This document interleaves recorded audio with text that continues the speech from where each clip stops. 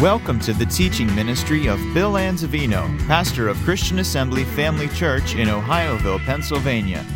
We pray you are challenged in your walk with the Lord through the following teaching. For more information about Christian Assembly Family Church or to subscribe to our free podcasts, please visit us on the web at cafamily.net.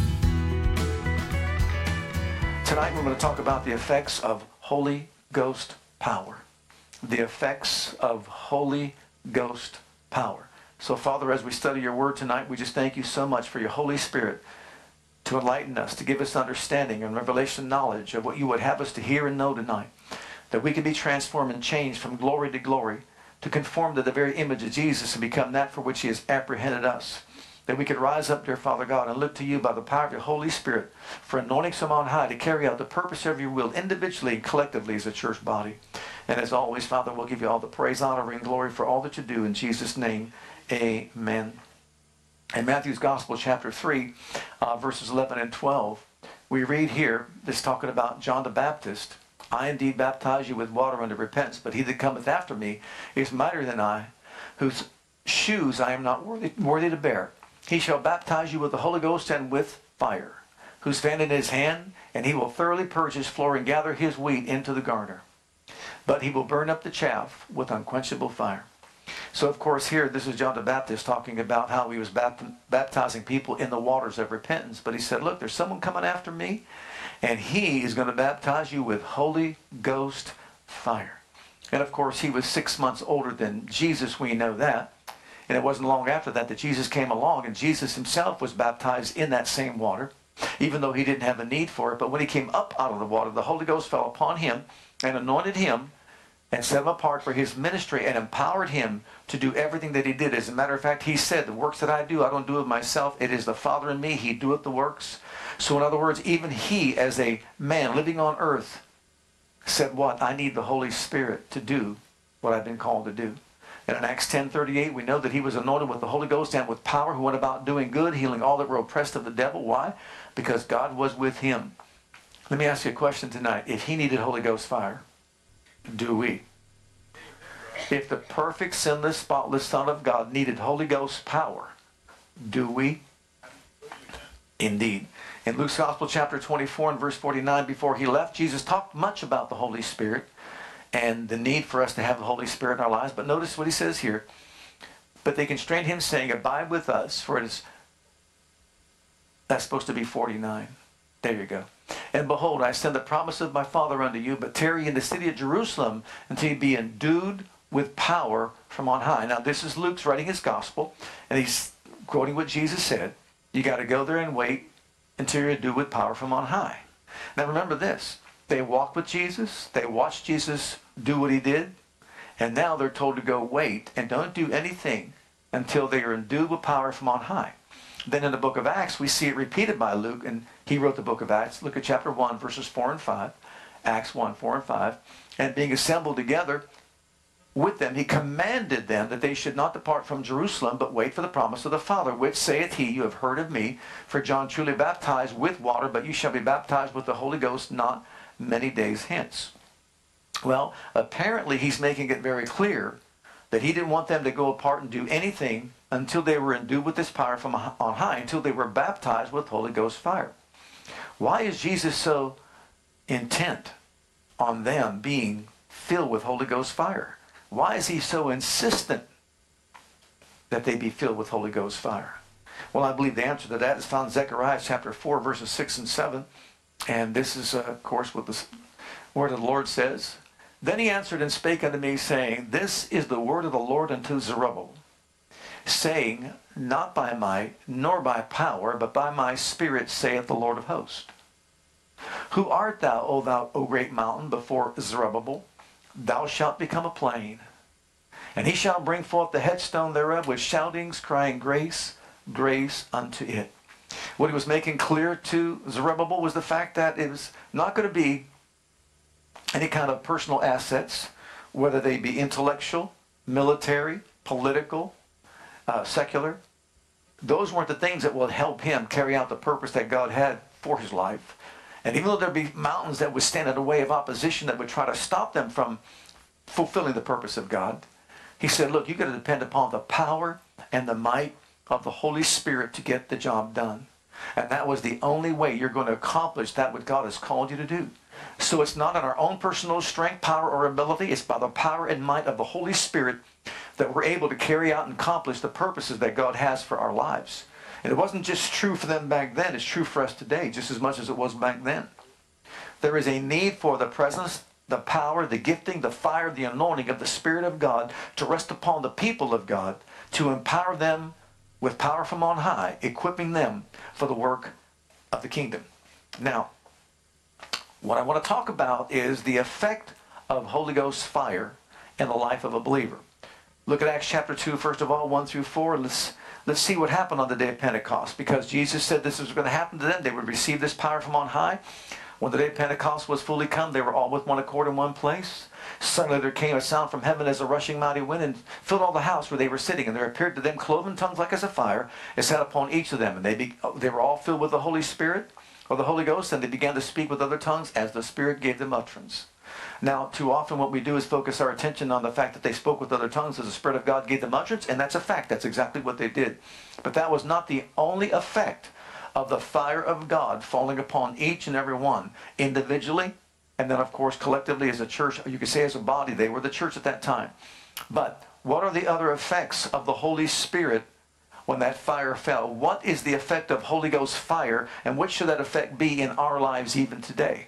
So let's look at some of the things that we can see. Number one, first of all, there was the destruction of satanic forces, strongholds, and plantings in the lives of the people. That's number one. Remember Peter, how fearful he was, how bound up he was by fear? Remember how when he was out there in the water on the boat and they feared for their lives? Remember how he was walking out on the water and he feared for his life? Remember when he saw Jesus walking on the water and he feared because he thought he saw a ghost? And remember how afraid he was when he was accused of knowing Jesus, and he became fearful for his life. And so what did he do? The fear led him to do what? To lie and deny Jesus 3 times. You see, he was bound by fear beforehand. And fear was a stronghold of the enemy in his life. It was a planting of the enemy, you could say, in his life. And we know that fear doesn't come from God. God has not given us a spirit of fear, but a power, love, and of a sound mind. But on the day of Pentecost, when the fire of God fell upon him, he was transformed. He was delivered from that fear, and he boldly stood up and proclaimed the word of God before the very people that he was afraid of. And he did it with boldness and with power that came from above. See, the fire of God fell upon him, and he proclaimed Jesus with no regard for his life whatsoever. He was liberated from fear. He was delivered and set free. And beloved, I believe that that same fire, that same power of Almighty God is available to every child of God to do what? Destroy every stronghold of the enemy, any planting of the enemy whatsoever in a person's life. We can look to him, praise God, to manifest that same Holy Ghost fire in our lives here today. And I believe that's exactly what he wants to do. We know the Father and we know Jesus, but you know what? This is the dispensation of the Holy Spirit, and it's the Spirit who's at work in the earth today. And as we latch on to the Word of God and proclaim what it says, we give the Holy Spirit something to work with. So Holy Ghost fire is for each and every one of us. And we should desire and want to have as much of this Holy Ghost fire as we possibly can. And I believe if we will desire it with greater intensity, there shall be a manifestation of greater glory and greater fire of the Spirit, not just individually, but collectively as the church body. Number 2, it also had the effect of a refiner's fire in their lives. I want you to notice in the book of Hebrews chapter 12, verse 29, this used to be what our youth group used all the time. It was called consumed before for this reason. For our God is a consuming fire. Where God manifests his fire, it is all consuming. And we hear say that it's like a refiner's fire. Anybody here need refined? Can we all admit that we can use some refining, every single one of us? Well, it comes from the refiner's fire as the Spirit of God manifests himself in this refiner's fire so that we can be what? Transformed and changed from glory to glory to be more like Jesus in our lives. Well, in Matthew's Gospel, chapter 26, we're going to once again refer back to Peter. This is verse 33, but this is in the English Standard Version of the Bible. Peter was full of himself. Peter was caught up into pride and spiritual pride and arrogance. As a matter of fact, just to say something like this, Peter answered him, "Though they all fall away because of you, I will never fall away." In other words, everybody else is capable of falling away, but not me. Isn't it something how we view ourselves so differently than other people and think we're so much stronger? But how soon did Peter realize how vulnerable he was? Right? Sure. He denied the Lord right away. Why? Once again, fear. He was fearful for his life. Backed into a corner. So he lied. He denied Christ 3 times. But he said he would never do that. He didn't even know himself, did he? But Jesus knew him better than he knew himself. But look at the book of Acts. After the fire fell upon him, he was purged of pride. See, Holy Ghost fire will manifest itself. It'll do a work in us, praise God, that we can't do for ourselves if we'll just but yield ourselves to the refiner's fire. Matter of fact, before we look at that verse of Scripture, I want you to notice that that same Wigglesworth that I just talked about a little bit ago, when he first got saved and started walking with God, he recognized the fact that he had an anger issue and problem in his life. And as a result, he said, "I cannot represent you well with this anger that I possess." He went into his prayer closet and he says, "I will not come out until your fire falls upon me and purges me from this thing." And he went before the Lord and he waited in the presence of God until the fire fell. And when it did, praise God, he was completely purged, delivered, and set free. And anger was no longer an issue in his life. Praise God. Can you imagine that? Hallelujah. Well, look at Proverbs first before we look at that next. Look at Proverbs 16, verse 18. You should know the scripture. Pride goes before destruction, and a haughty spirit before a fall. And that's exactly what happened to Peter. He fell because he had a haughty spirit, a spirit of pride. But after Pentecost, he was purged. Look at Acts chapter 3, beginning at verse 11. Here we have Peter, after the lame man at the gate of the temple called Beautiful was healed and delivered, and it was Peter and John that did that miracle in the presence of all the people.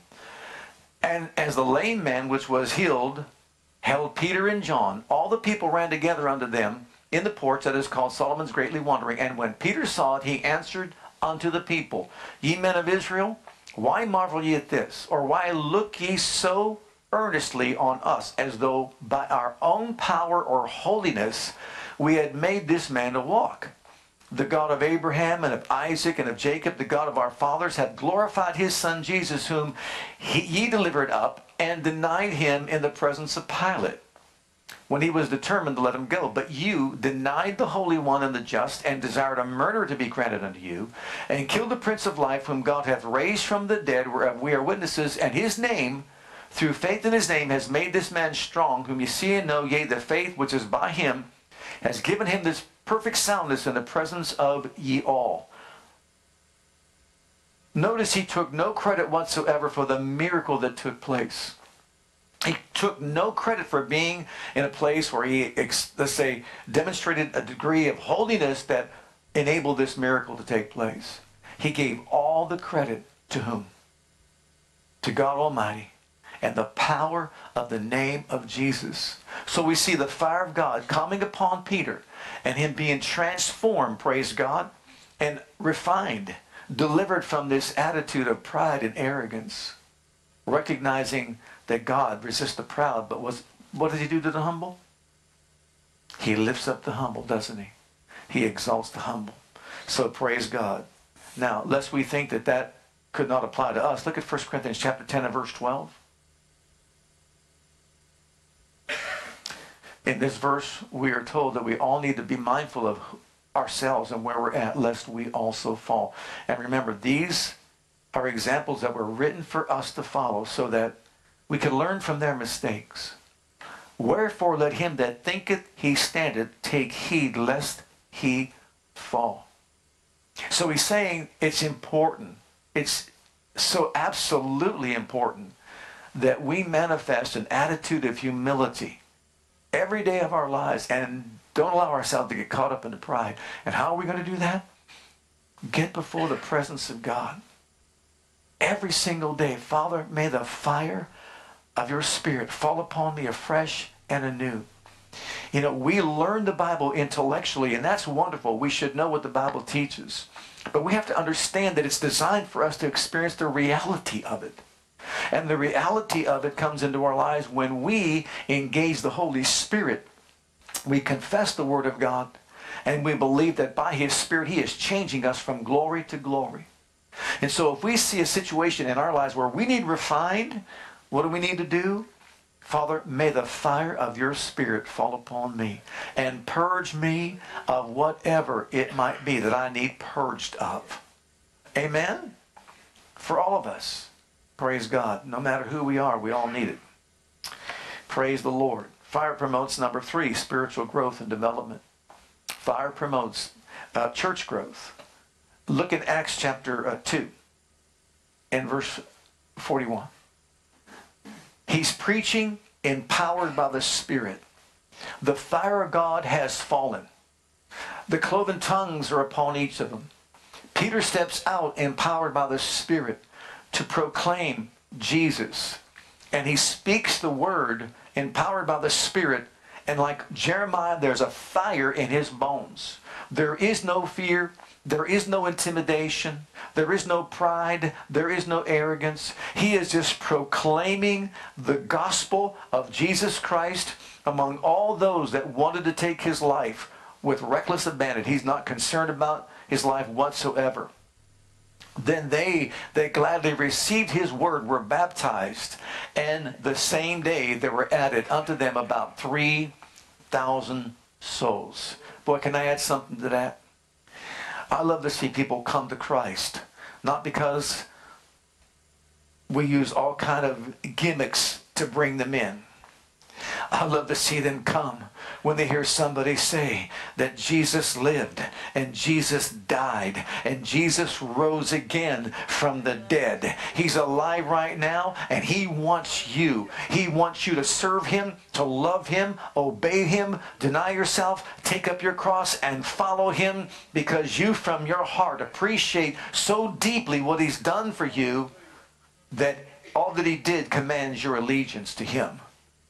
That's why you want to serve Him.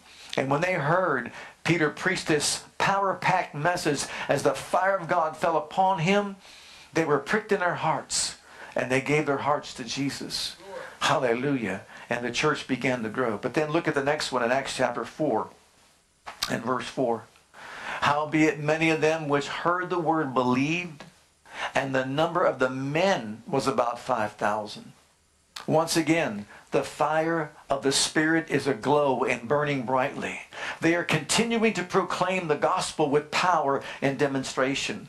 They continue to hear the word of God. 500 men, that means beside women and children, have now heard the word. They embrace it. They come to Jesus, plus the women and the children, which are not listed. So now the church has grown to 8,000 people. Why? Because of their hunger for the word of God.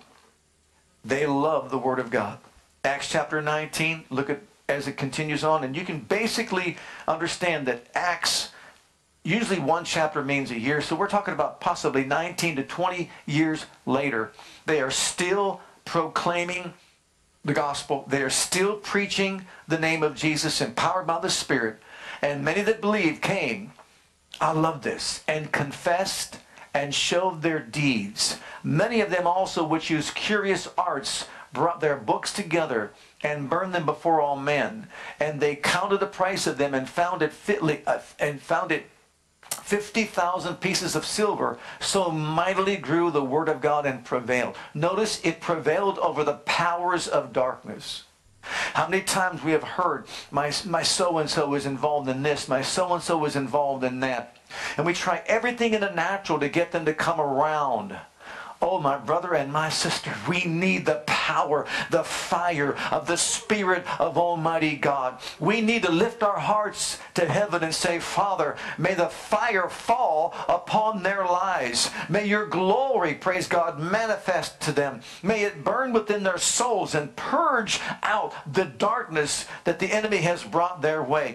We know we're battling not with flesh and blood, but against all these principalities and powers and the rulers of the darkness of this world and spiritual wickedness in high places. And to combat those powers, what do we need? The supernatural power of Almighty God. Remember what Paul said? The church will get to a place where it has a form of godliness but denies the power thereof. The only thing that can break through these forces is the fire of the Spirit of God.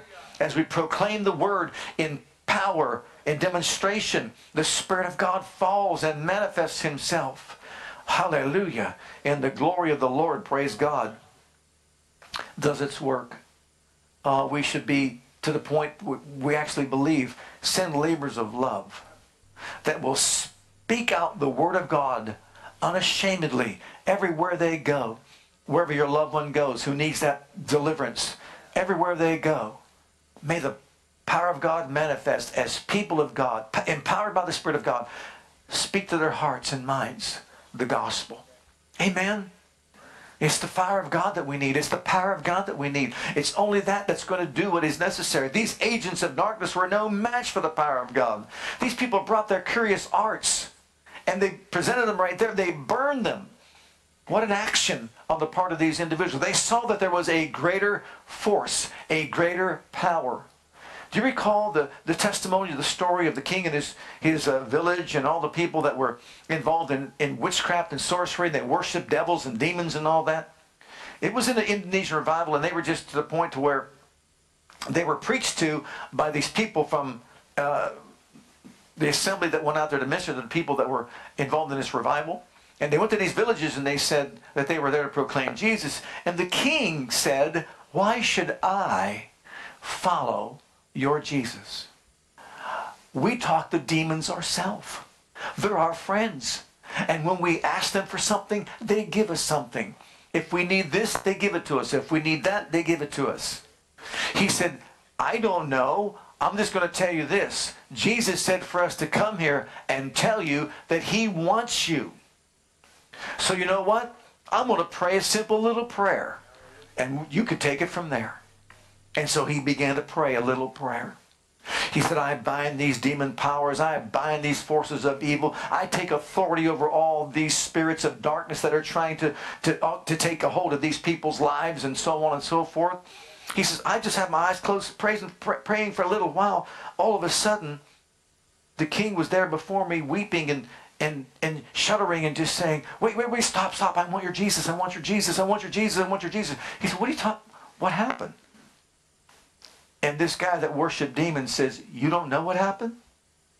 No, I was just praying a little prayer. He said, while you were praying, all the demons that I speak to, that I talk to, all the ones that I know that I'm engaged with here in this place, started packing their bags and leaving, saying to one another, we've got to leave. Jesus wants these people. We've got to leave. Jesus wants these people. Let's go. And they got out of there. He said, your Jesus must be so powerful. I want him in my life. You see, sometimes we just can't see beyond this natural world that we live in, can we? Although sometimes my desire is, Lord, why don't you just pull back the curtain a little bit so we can see a little bit on. Don't you feel the same way? We're so prone to look at it from a natural perspective that we don't see beyond it. But I'm telling you, all those people got saved in that village. And they stopped worshiping devils and demons because they saw that Jesus was much more powerful than they. Holy Ghost fire, when it falls, will manifest itself in powerful, powerful ways. Also, number 4, soul-winning power.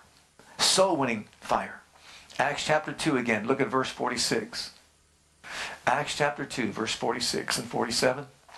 And they, continuing daily with one accord in the temple and breaking bread from house to house, did eat their meat with gladness and singleness of heart, praising God and having favor with all the people. And the Lord added to the church daily such as should be saved. There was a fire burning in their bones that created a passion for lost souls in these people's lives. I mean, they were just so focused on leading people to Christ. It was fresh. It was anew. There was a fire burning within them. We've got to tell people about Jesus. Imagine the Apostle Paul on the road to Damascus when he saw Jesus, and all of a sudden he did this 180. And from that point on, everywhere he went, he told people about Jesus with no regard for his life whatsoever. He needed to let people know that Jesus saves, Jesus heals, Jesus delivers, Jesus sets free. It got him whipped. It got him beaten with rods. It got him put in jail. All kinds of things took place, but it did not bother him at all. He counted himself to be worthy to suffer shame for the name of the one that saved his soul. And so, beloved, there needs to be a fire to fall once again to remind us of our need that people to proclaim Jesus, because people every day, they're being lost to eternity.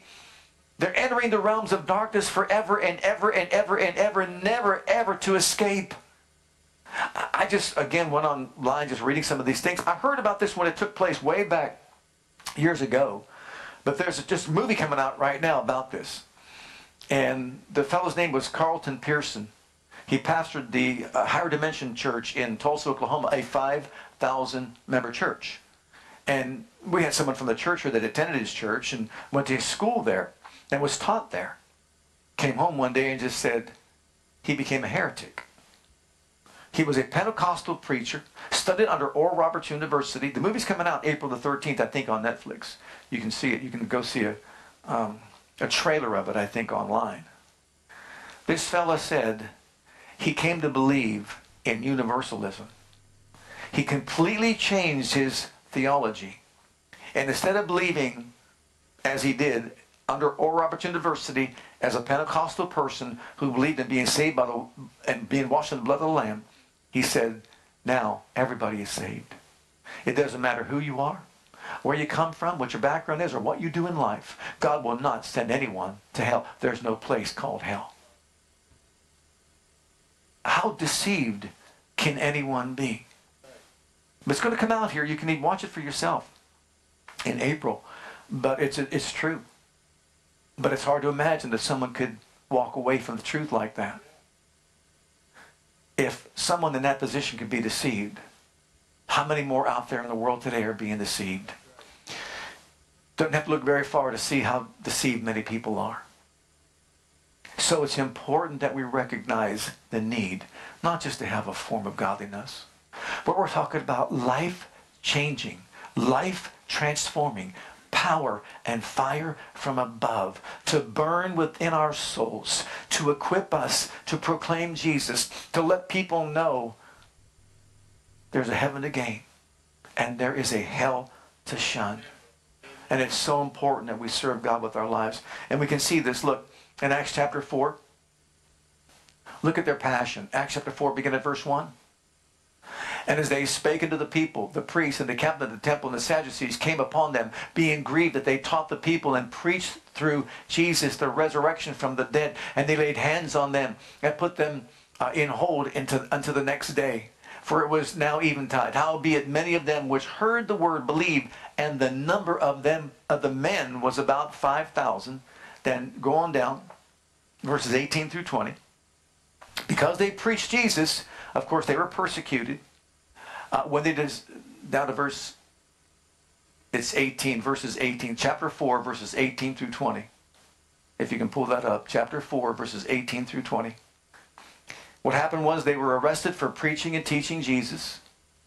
And as a result, they were warned, don't you dare preach anymore in the name of Jesus. And they called them and commanded them not to speak at all or teach in the name of Jesus.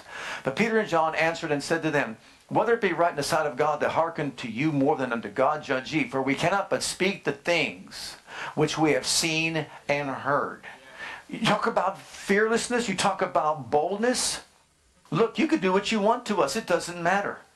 what their eyes saw, what their hands handled, as they knew of the resurrection from the dead, empowered by the Holy Spirit, there is a fearless boldness about them that enabled them and equipped them to proclaim Jesus no matter what it meant as far as they were concerned. And so they proclaimed Jesus. They taught the gospel. They're now persecuted for it. They're warned not to do it any longer. But what did they do? Oh, they don't listen to that. Look at, go on down to verse 29. Their threats could not silence them, could not quench the fire that was in them. Hallelujah. I'm looking for a time when we gather together in this place, and I'll tell you what, we don't even have to preach. We just see the fire fall and the power of God manifest and just transform our lives in such a way, praise God, that we go from this place and with a joy unspeakable and full of glory, let the world know, praise God, that we serve a living God. And now, Lord, behold their threatenings. Threatenings could not stop them, could not quench the fire. And grant to thy servants that with all boldness they may speak thy word, by stretching forth your hand to heal, that signs and wonders may be done by the name of the Holy Child Jesus. And when they had prayed, notice, it's not military power, it's not political power, it's not intellectual power, it's no secular power whatsoever. The place was shaken when they were assembled together. They are connecting with God in this endeavor. And they were all filled with the Holy Ghost and spake the word of God with boldness. And the multitude of them that believed were of one heart and one soul, one mind. Neither said any of them that aught of the things which he possessed was his own, but they all had all things common. And with great power gave they witness of the resurrection of the Lord Jesus, and great grace was upon them. Praise God. Now that's the kind of grace I want. Great grace was upon them. Great power was upon them. Why? Because they were about the Master's business. They had a passion for the lost souls around them. So when we talk about the baptism of the Spirit and fire, or we talk about the baptism of Holy Ghost fire, we're talking about the same effects that it had upon them to be had upon each and every one of us. So that whether we're playing an instrument, preaching from a pulpit, or singing out there, or just ministering and worshiping in the pew, there is a fire from heaven, praise God, that just floods our souls. We've come because we believe in Holy Ghost fire. We need Holy Ghost fire. And we want to be used of the Lord just like he used them back then. So may that same fire fill our hearts even here tonight. Number 5, there was the fire of spiritual manifestations. We won't take time to read this whole first part of the first 10 verses of Acts chapter 5. You may know the story. Everybody sold their possessions. They divided up what they had. But Ananias and Sapphira, what did they do? They came before Peter and they said, this is what we sold our property for. And he said, really? Really, did you do that? Oh, yeah, for such and such a price. And, of course, he said to Ananias, you didn't lie to me. You're lying to the Holy Ghost. You're lying to God. So there was a revelation given to him by a word of knowledge. So we're not talking about the fire of God manifesting itself in manifestations such as spiritual gifts. He gets a revelation by word of knowledge. This man is lying. He said, would you let Satan put in your heart to lie to the Holy Ghost? You're lying to God. And he fell over dead. Then they finally got a hold of his wife and said, did you sell your property for such and such? Oh yeah, we sold it for such and such a price. How can you, with your husband, do such a thing? And she fell over dead. And there was great fear among the people. You think there'd be great fear among the people if something like that happened today? You don't go lie to the Holy Ghost. Right? Well, that's what they did. So we see that happening. And then we'll read verse 12. Look at verse 12. Notice here in verse 12 through, 15, 16. And now we see a manifestation of what? Healing. The gifts of healing in operation. And by the hands of the apostles were many signs and wonders wrought among the people. And they were all with one accord in Solomon's porch. And of the rest durst no man join himself to them, but the people magnified them. And believers were the more added to the Lord, multitudes both of men and women, insomuch that they brought forth the sick into the streets and laid them on beds and couches, that at the least the shadow of Peter passing by might overshadow some of them.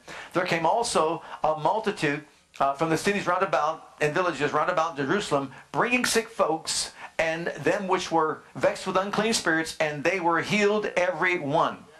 So we see Holy Ghost fire manifesting itself in such a way that there were gifts of the Spirit in operation, the word of knowledge, gifts of healing taking place here, and massive amounts of people being healed, delivered, and set free by the hand of Almighty God.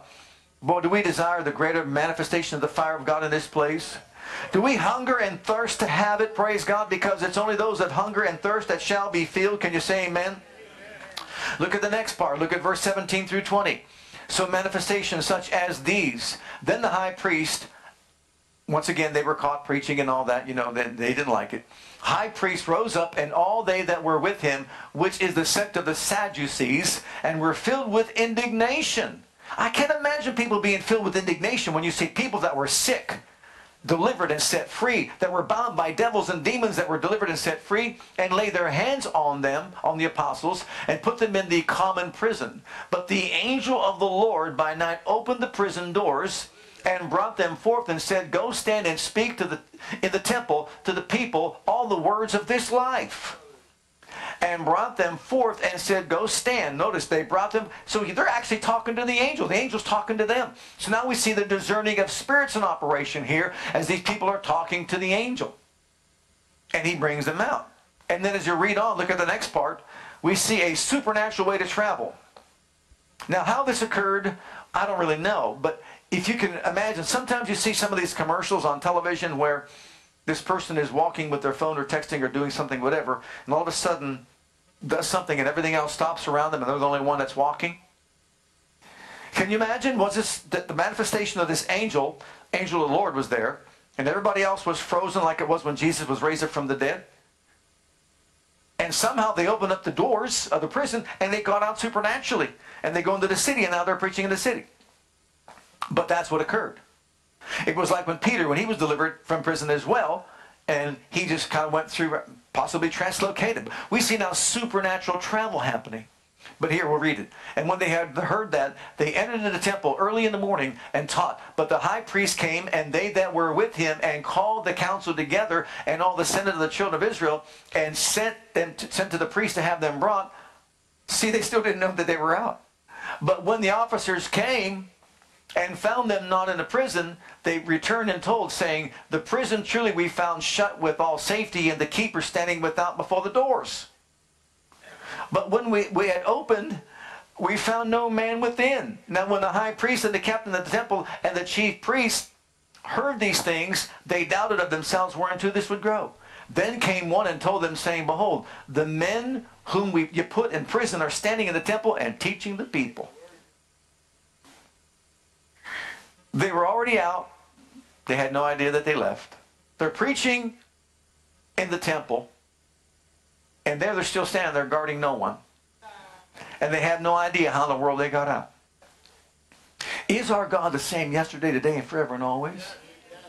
No wonder he prophesied. We got to believe for bigger things and greater things and more wonderful things. Can we believe that God will continue to protect us in this place as every time we assemble together? Can we believe that our schools are protected by the mighty hand of Almighty God? And if someone does appear, that an angel of the Lord will stand before them because we believe to see the hand of God's protection and send them away? You think that's far-fetched? I remember a brother that I went to school with at Rainbow Bible Training Center when he went back to South Africa. He had a church there, and the church grew pretty large. And there was a man that was coming straight down the aisle, and he had either a knife or a gun in his hand. And he was heading for the pastor, who just turned over and looked and pointed his finger at him. And when he did, in the name of Jesus, the power of God hit him and knocked him down on the ground. He was under the power of the Spirit until the police came and arrested him and took him away. Praise God. We serve a mighty God.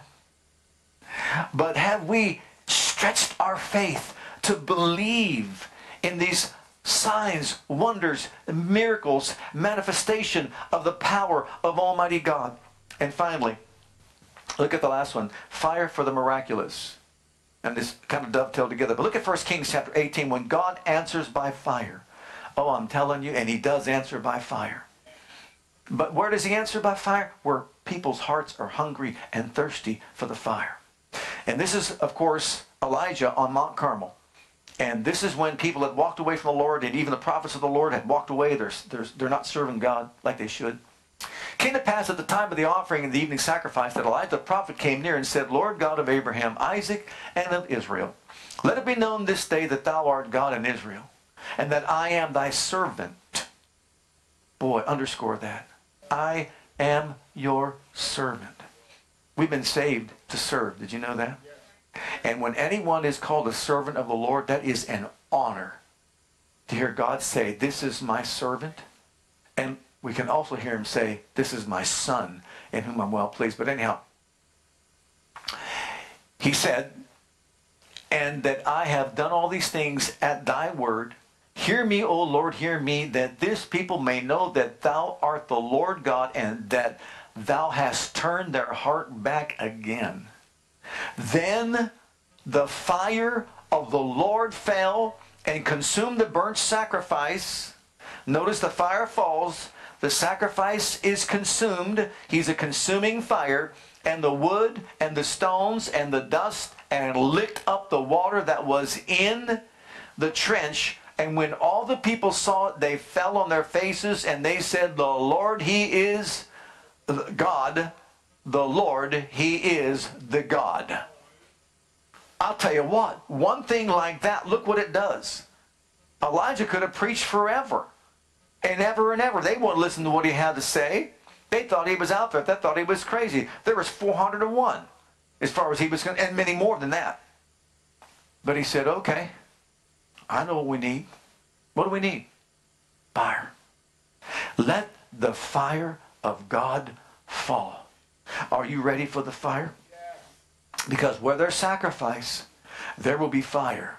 And when there's fire, there's going to be glory. Are you ready to sacrifice so we can have fire and the glory?